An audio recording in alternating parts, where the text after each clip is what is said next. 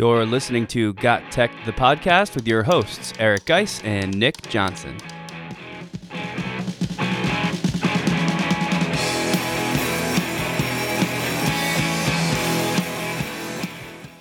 Welcome back to Got Tech, the podcast. This is episode 84 called Integrating Media and Video Journalism into the Classroom. In this episode, we'll be sitting down with Clement Townsend to talk about ways that educators can use EdTech to master storytelling with videos like a pro. This is another episode you really don't want to miss. Check it out.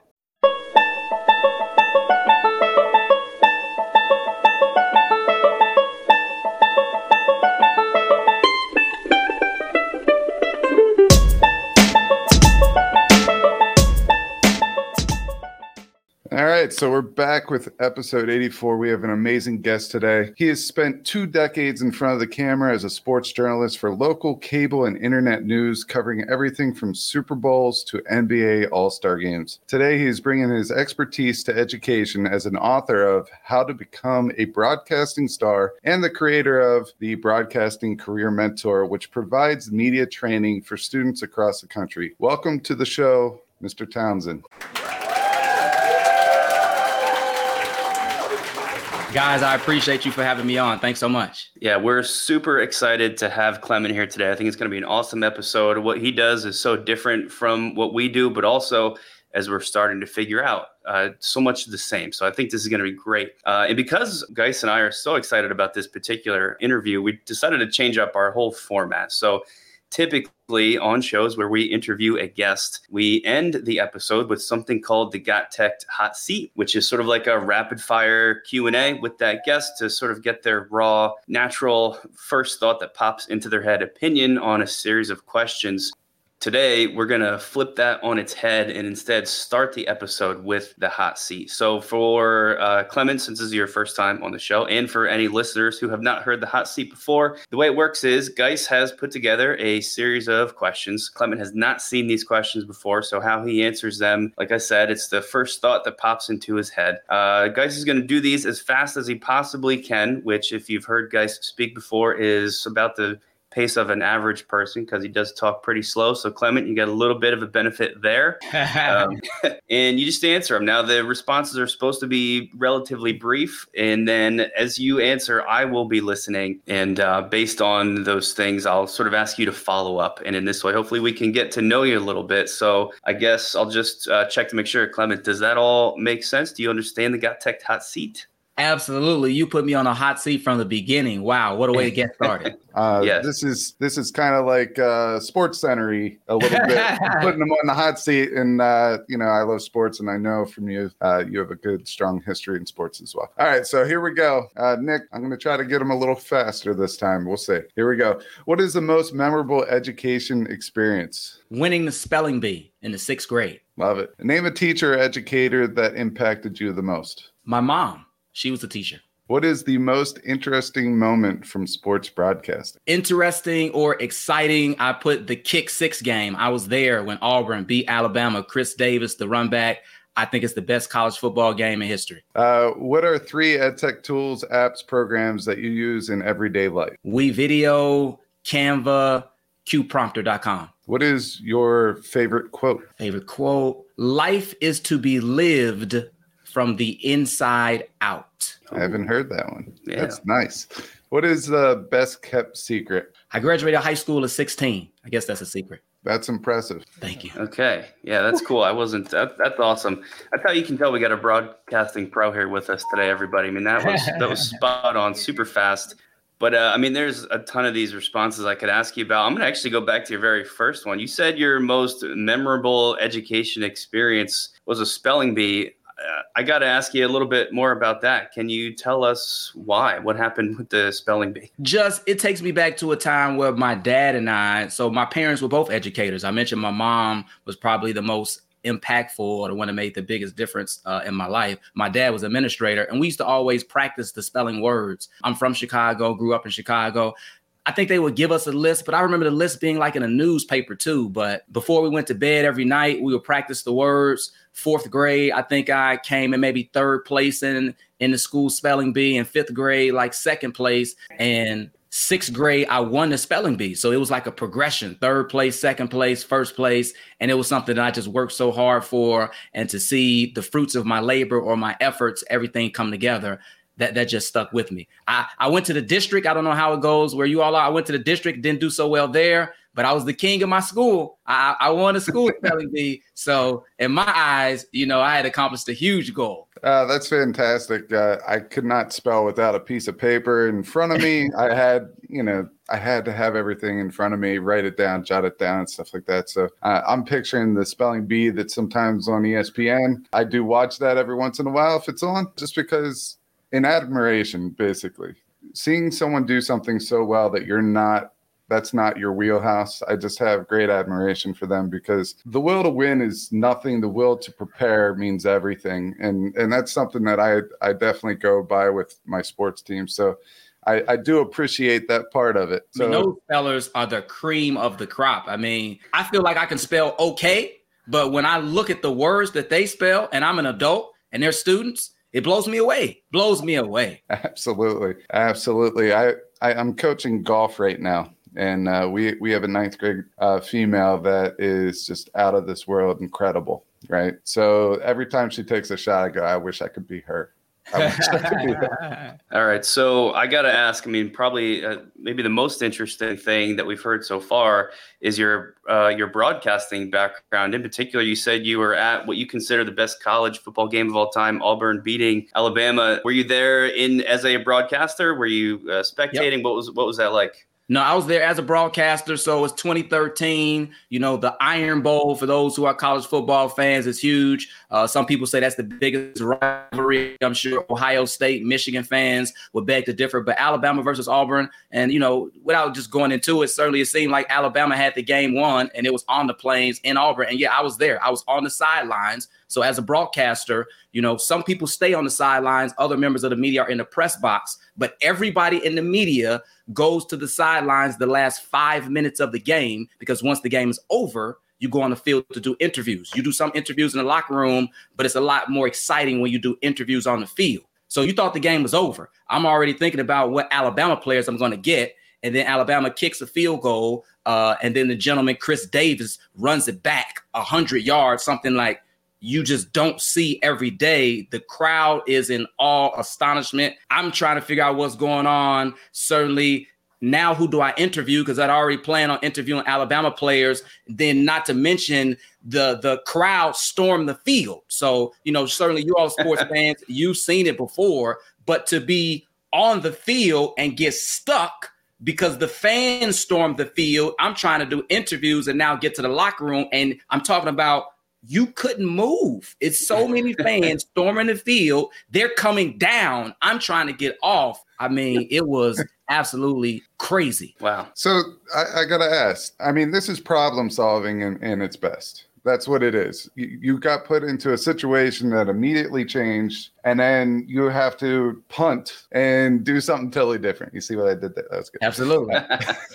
So do you have a series of steps that allows you to prepare for moments like that, to problem solve? This is a big skill in education, and students have to craft the way that they problem solve. Do you have a method behind that? I don't have a series of steps in that instance. Certainly, as being a journalist, a lot of things change, and to have the ability to think quickly on your feet, I think that's something that just comes from being in those situations. So I don't have a series of steps, but in the field, whether I'm at a game or just covering an event or whatever the case may be, like things change on the fly. Who you thought was going to win, just like in this instance, might not win, and storylines change so fast. So, but that's just part of being a journalist, and something that they always talk about the best journalists do. They're able to, pivot and think quickly on their feet. But to answer your question, I don't necessarily have a series of steps.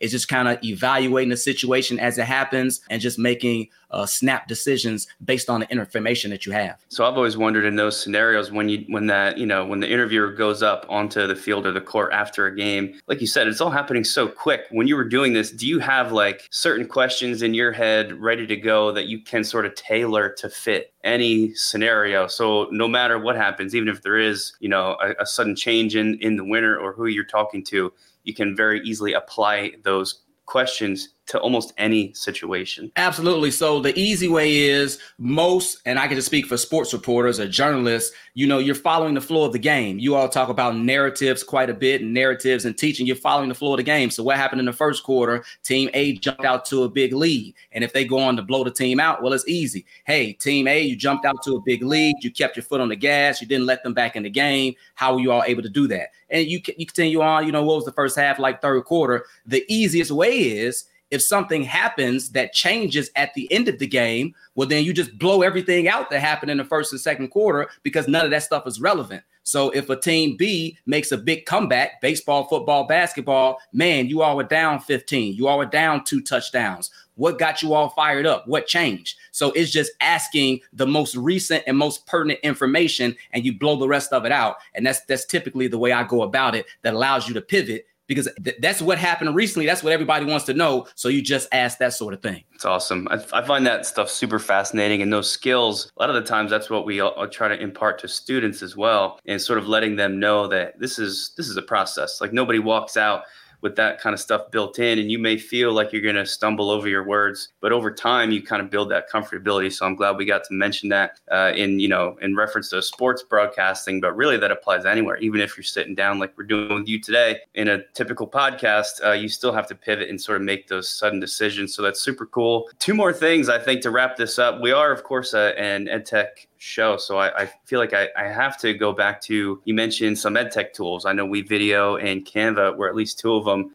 Just what do you like about those? I mean, obviously those are some of my favorites too. Canva in particular, I use, now it's like every single day. Teleprompter, I believe, was the other one. What do you like about these things for teachers and for students in particular? Certainly when it comes to making graphics and things of that nature, Canva, you just can't beat it.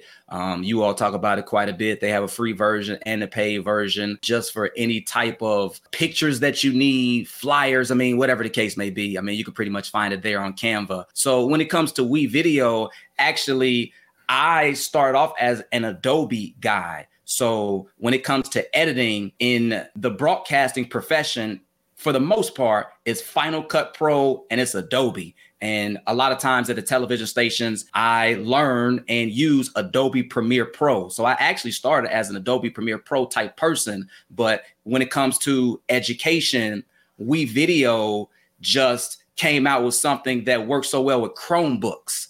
And Adobe Premiere Pro doesn't really, you can't use, I take that, I won't even say it doesn't really work well. It's too powerful to work with a Chromebook, whereas WeVideo is kind of like internet-based or cloud-based, so to speak. So you can put the program on there. This is Got Tech Ed, so we can talk about it. The system and the RAM and the memory that Adobe Premiere Pro uses, you can't run that on a Chromebook. So I had to find a way.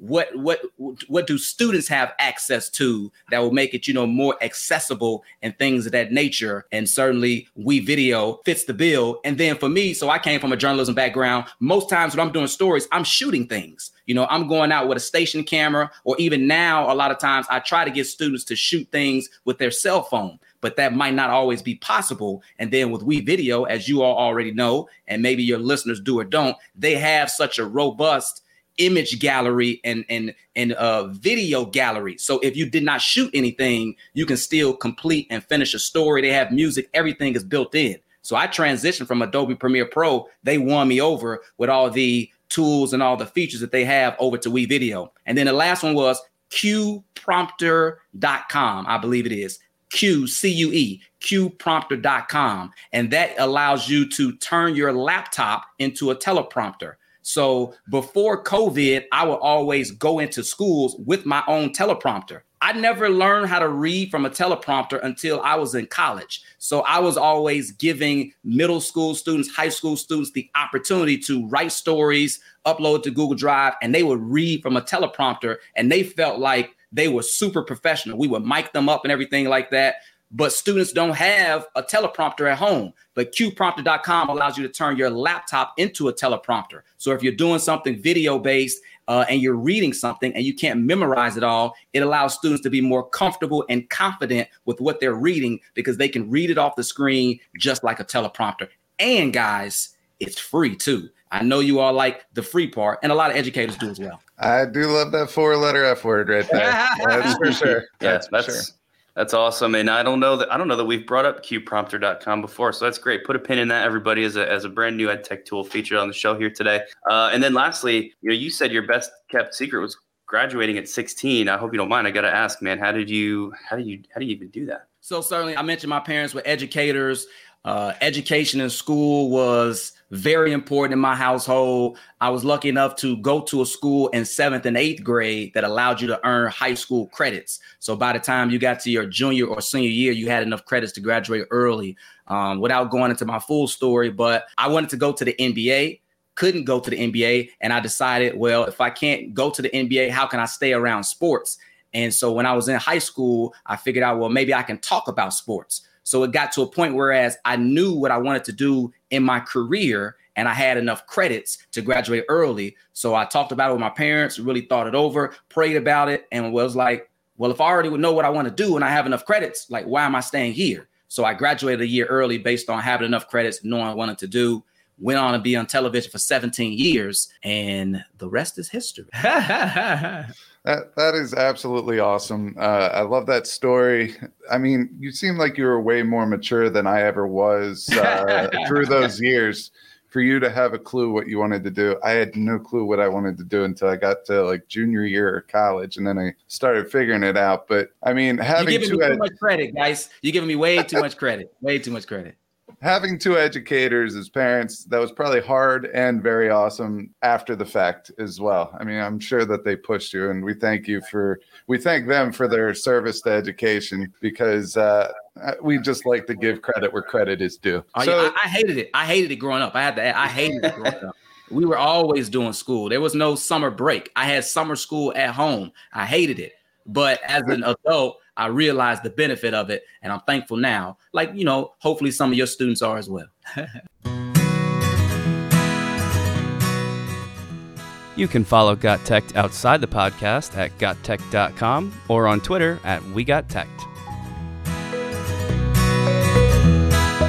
That's going to wrap up the hot seat. We'll cool it down a little bit and get into the real cool stuff, which is, I guess, your transition from your career into helping out education, giving back to education through some of your initiatives. So I know for Nick and I, since the beginning of the pandemic, really, we've shifted our focus away from some of the ed tech tools that allow teachers to work more efficiently and students to work more efficiently to more of the content creation and getting students out there to be content creators, whether it is with graphic design or photography, digital artwork, podcasting, those types of things.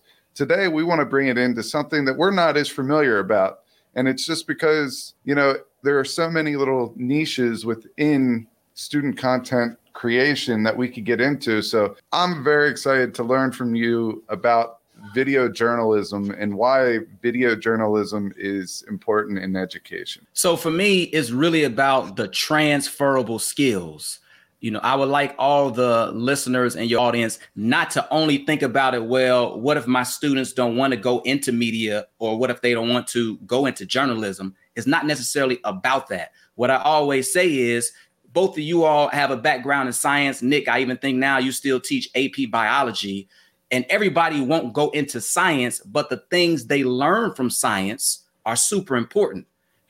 They might be a foreign language at school. There might be history at school, sports at school, but everybody won't be a musician. Everybody won't be an athlete, but it's the things that they learn. So for me, when it comes to video journalism and media, and when I talk about media, it's video and telling stories. It's the process, what students learn through the process, the transferable skills of doing the research, of writing a story, of speaking and narrating and presenting, which couples into your communication skills, and then certainly the editing skills that goes along with it, the use of technology, which prepares them for the 21st century.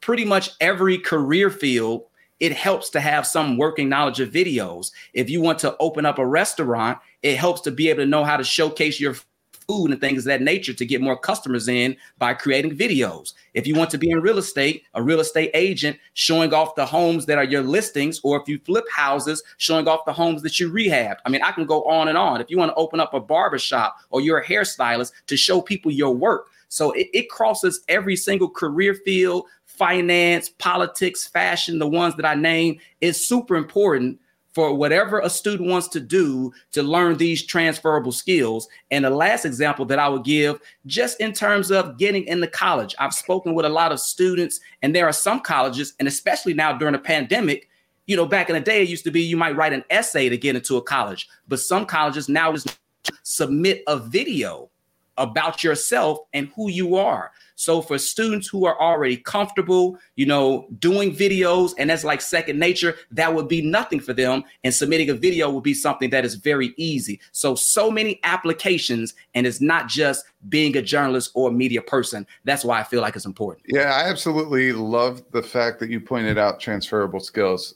Our job as educators is to get students ready for the next level, whether that's college or whether it's the work field. And if we can't give them glimpses of those opportunities, then we're not doing our job as educators. And I think transferable skills is basically the reason why we need to give them these experiences. So let's take this a step further. How do we get teachers to teach students about these transferable skills? What is the best way of going about and doing that? Is it trial by error? Is it, you know, laying out a plan? Is it allow students to come up with their own plan? What do you suggest? So certainly, you know, I try to shorten the learning curve for teachers.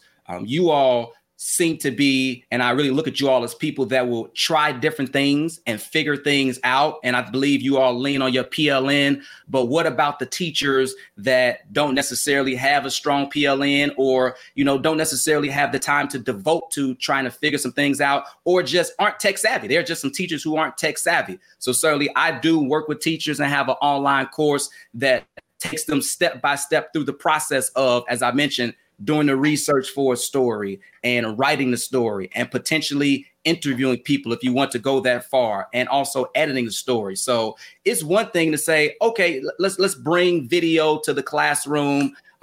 We've talked about sports. You could say, okay, just go shoot jump shots. So yes, some teachers could piece things together. And I know a lot of teachers piece things together off YouTube, but it's another thing to have someone who actually shows you the ropes. If Steph Curry had videos on shooting, I think that's better than just watching videos on YouTube on shooting. So certainly I have something, videojournalismpro.com, www.videojournalismpro.com, that helps teachers in that regard. And just really trying to hopefully, and I think your audience is like that, not the teacher, not limiting what the students can learn based on their own knowledge, so to speak. Being okay with potentially learning along with the students, because certainly the teacher might not know everything about editing and things of that nature. But the great thing about youth and students are, once you show them some things, they can go ahead and figure a lot of things out because they have grown up in technology. So I appreciate you all. For the people that are maybe looking at this on video, www.videojournalismpro.com.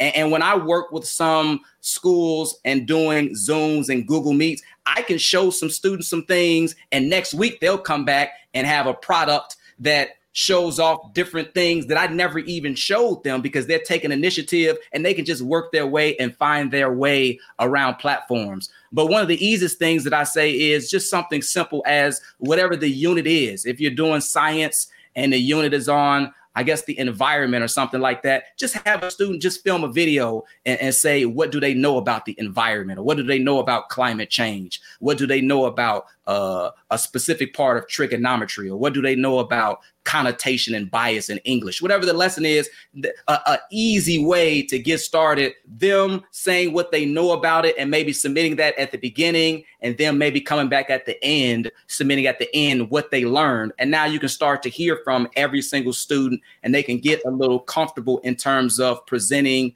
you know, public speaking on camera. And it's something that won't be too over the top, maybe for the student or a teacher. teacher who is kind of really just trying to dip their toe into this pool as it pertains to video. I like how you mentioned sort of giving kids or students this almost like a toolbox of things. Like here's a little bit about editing. Here's a couple tools you can use to record. Go run with it, and just sort of seeing what they come back with. And like you said, that many times they can run with those things and then produce stuff that you never would have even thought of, which even ties in with the transferable skills you mentioned at the beginning.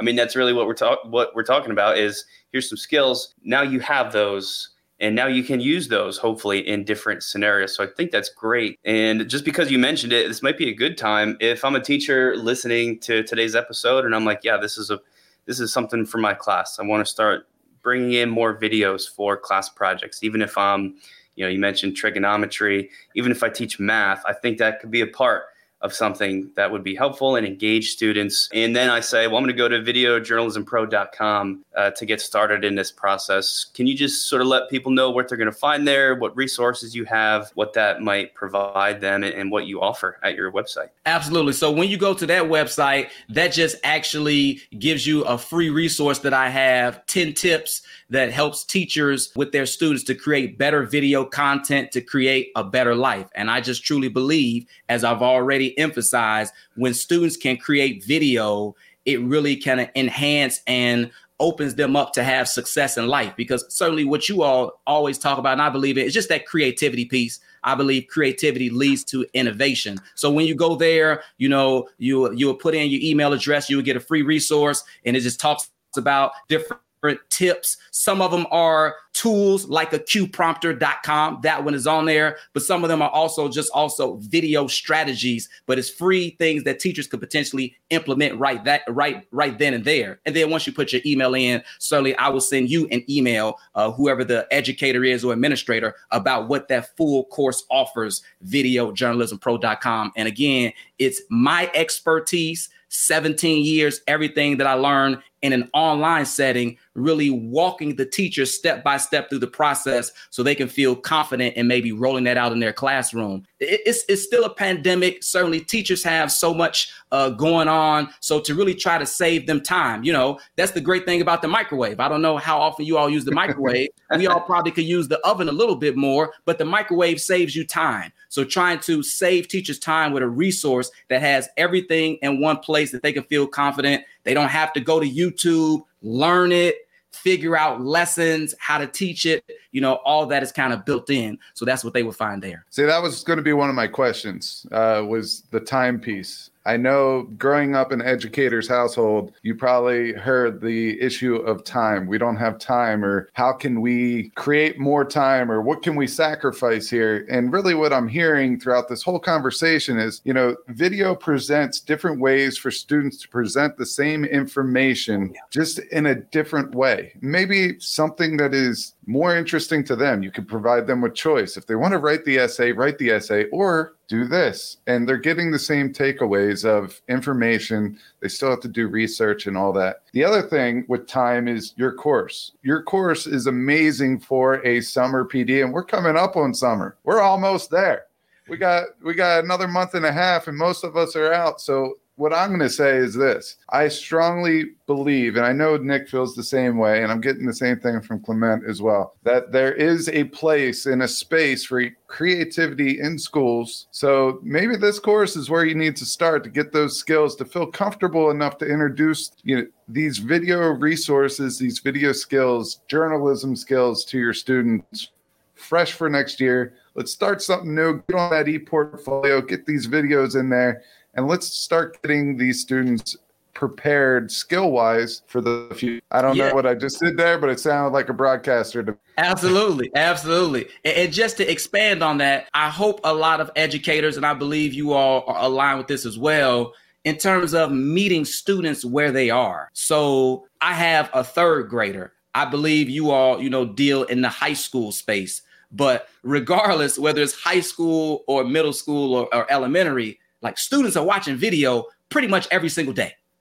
Every single day. I've been doing this particular thing after I moved and transitioned from journalism for 3 years. And when I ask students how often they watch YouTube, I normally hear them say daily. So if students are watching YouTube daily and they're watching TikTok videos or Facebook daily, in my opinion, and I'd love to hear what you guys think, it is just a good correlation to meet students where they are if they're watching videos, to now put that together with their educational experience. You know, I always say media is not just entertainment, which you all know, it can also be educational. So just to merge those two, I feel like it makes the learning more relatable. I feel like it boosts student engagement. I mean, I've heard you all say before that some of the things that you all did, and I believe it may have been Geis, who way back in the day in a physics class may have did a video about the black hole or something like that. Like, students remember projects over papers.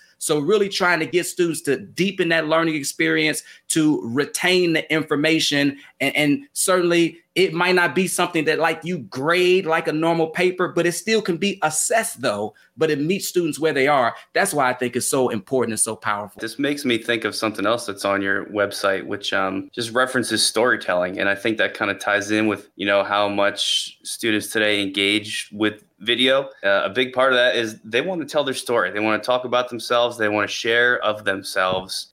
So I don't know, Clement, if you could just maybe talk a little bit about that and what role that plays, and how important is that to students, and especially, you know, because if I'm a teacher listening, I want to make sure that that can impact learning too and help my students. What is the role of that storytelling in that narrative, which is the word Geis and I typically use, but I think we're just describing the same thing different ways. Absolutely. So, you know, if a teacher uses it in a science format or a history format, that would be, you know, different formats, but it would still be conveying information. But as it pertains to your question about storytelling, you know, my background is in journalism. So it's stories that inform, stories that inspire, and stories that impact. So I think about too, you know, specifically maybe a capstone project or certainly English, where people are doing stories on, and you're talking about, I guess, students want to talk about themselves. What is it like in their community? Or, you know, that's why I think it can bridge across content areas, because I've had students that do stories on things that they have overcome. So it now kind of gets into, you know, an SEL piece where now it allows teachers to learn more about the student, to know more about the student's background and hear about who they are in the student's own words, and a student can potentially open up. So it goes across so many content areas because it is the student choice. You know, if it's not science or math, you know, if it is a capstone project or some type of semester ending project, then it can be a little more open for the student to talk about zoology or what's going on in their community, or even for the student to talk about what's going on at the school. You know, that's one thing that's super important. I always say we're in an age now where every school should have its own media department. And I don't mean like it doesn't have to be a media arts. Like what you all have is amazing. You know, shout out to you all with the Hopewell Valley Student Publications Network. I mean, that is just fantastic. But to be honest, every school might not have the budget for that. You know, every school might not necessarily be able to do that sort of thing. But if you are teaching the students how to create videos, certainly the school can still showcase what's happening within. Whether the student wants to talk about the school or their family or the community, it just gives the students options though. And you all have talked before about, you know, having a YouTube channel. Now you put things on a YouTube channel, potentially parents see it, parents share it, alumni see it, alumni share it. I believe that's something, you know, that certainly that you all want to build. It can strengthen your school community. So in addition to, we've talked about transferable skills, the education and the learning that's tied to it, because it can be tied with standards. I talk to a lot of administrators, you know, they want to know, well, is this aligned with standards? We got standards. We need them to be able to learn certain things. And we talk about synthesizing information and research. It's aligned with standards, but it can also strengthen the school community as well. So I hope that answered your question, but I believe it gave some valuable information.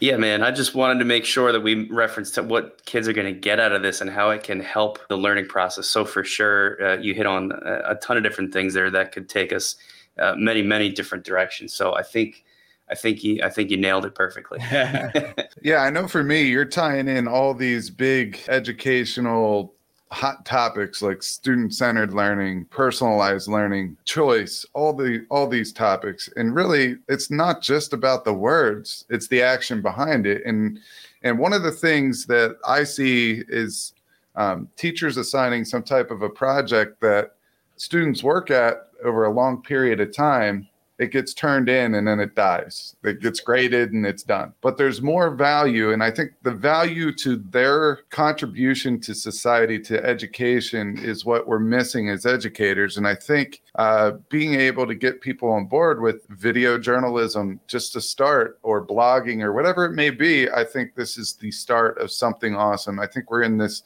content creation age where everyone has the chance at contributing value. So that's what I'm getting from this. I could listen to you all day long. I mean, we speak the same language. You just know a lot more about this area than I do, which I have learned a lot. I have a note card full of stuff. I have actually 3 note cards here. So I do appreciate your time and expertise and your wisdom on this topic. Absolutely. I just hope that, and I believe your audience probably does, that educators recognize the time in which we are in. When I was in school, it was just pen and paper. And maybe if your school had a video camera, it was something that was big and bulky. And if somebody did a video, what would it be on like VHS, that sort of thing, but you couldn't really share it or show it. And then like there was no editing programs that you can use in school. But now because of technology, you can distribute, and the barriers have now been brought down. If most kids have a phone, you can now film on your phone or edit on your phone, because my program, I talk about WeVideo, and I did say I was an Adobe guy, but in my program, I do go over Adobe Rush, and Adobe Rush is the cell phone app of Adobe Premiere Pro. And a lot of students already know how to use iMovie, but because you can edit on your phone, you have a device where you can film with, on your phone, and then you have the internet. Like, it's no reason why creation and videos and stories shouldn't be in school. The technology wasn't what it was 20 years ago, but because technology has evolved and society has evolved, I just certainly hope that the way we try to teach, or some of the methods that educators use to still educate students and still, help them to learn these important skills, I hope those methods evolve. And I'm trying to bridge that gap with some people who might not necessarily be as tech savvy as you guys. I know you guys go to a ton of workshops, seminars, conferences, and you all do a fantastic job of sharing information, with your audience. But for people who might need a little more help, and somebody will say, hey, is there a video on this? I'm just trying to bridge that gap to get everybody in the same direction in which you all are well on down the road. Yeah, well, I like how you mentioned like all these tools today. It's so exciting because for free, really, you can create with something like WeVideo just super professional looking stuff as compared to when we were in school. You'd be lucky if there was any way to record yourself at all outside of like maybe the school's TV studio. So it's just an exciting time to be a teacher, that we can bring this stuff to students and teach them these transferable skills, and and hopefully help them remember content better too as they learn more, and just prepare them for anything in their lives. And it does sound to me like we're kind of winding down here. So Clement, I'll just ask you, is there anything else you want to tell people about? Anything else you want to add to this episode?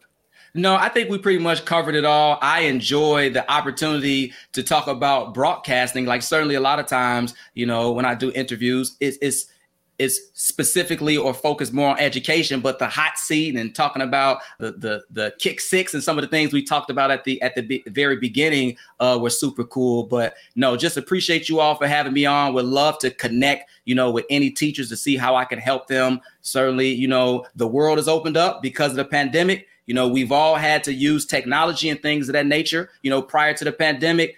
Me maybe connecting with you all via a Zoom, Google Meet, or a StreamYard wouldn't have been possible. But now to be able to have a reach to help teachers to then in turn help students nationwide, that's fantastic. All right. So yeah, stay tuned for Clement's contact information. I'll have that right at the end.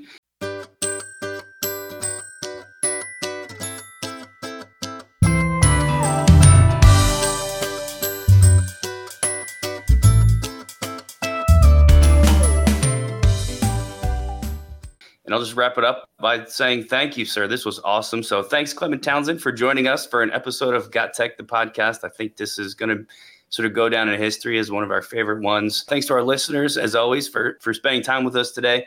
We want to encourage everyone listening to check out and follow Clement online. You can find him on Twitter at ClementTV_. He's got a LinkedIn page as well at Clement Townsend. Also, his website again is www.videojournalismpro.com, and please reach out to him there to make contact and get his opinion and his help and just touch base. For our listeners, you can subscribe to Got Tech, the podcast, at any place you listen to podcasts, as well as writing those reviews, subscribing, all super helpful. Most importantly, just tell your friends about us. And thanks for listening. Thanks for listening to Got Tech, the podcast. Remember to subscribe to our show and follow us at We Got Tech on Twitter so you can stay up to date with the latest episode releases, blog posts, product reviews, and PD announcements. You can also follow Geist and I individually at Geist Got Tech and at Nick Got Tech on Twitter or on Instagram at Nick Got Tech. Finally, remember to check out our website, gottech.com, where we post all our episodes, articles, and resources available to you for free. Until next time.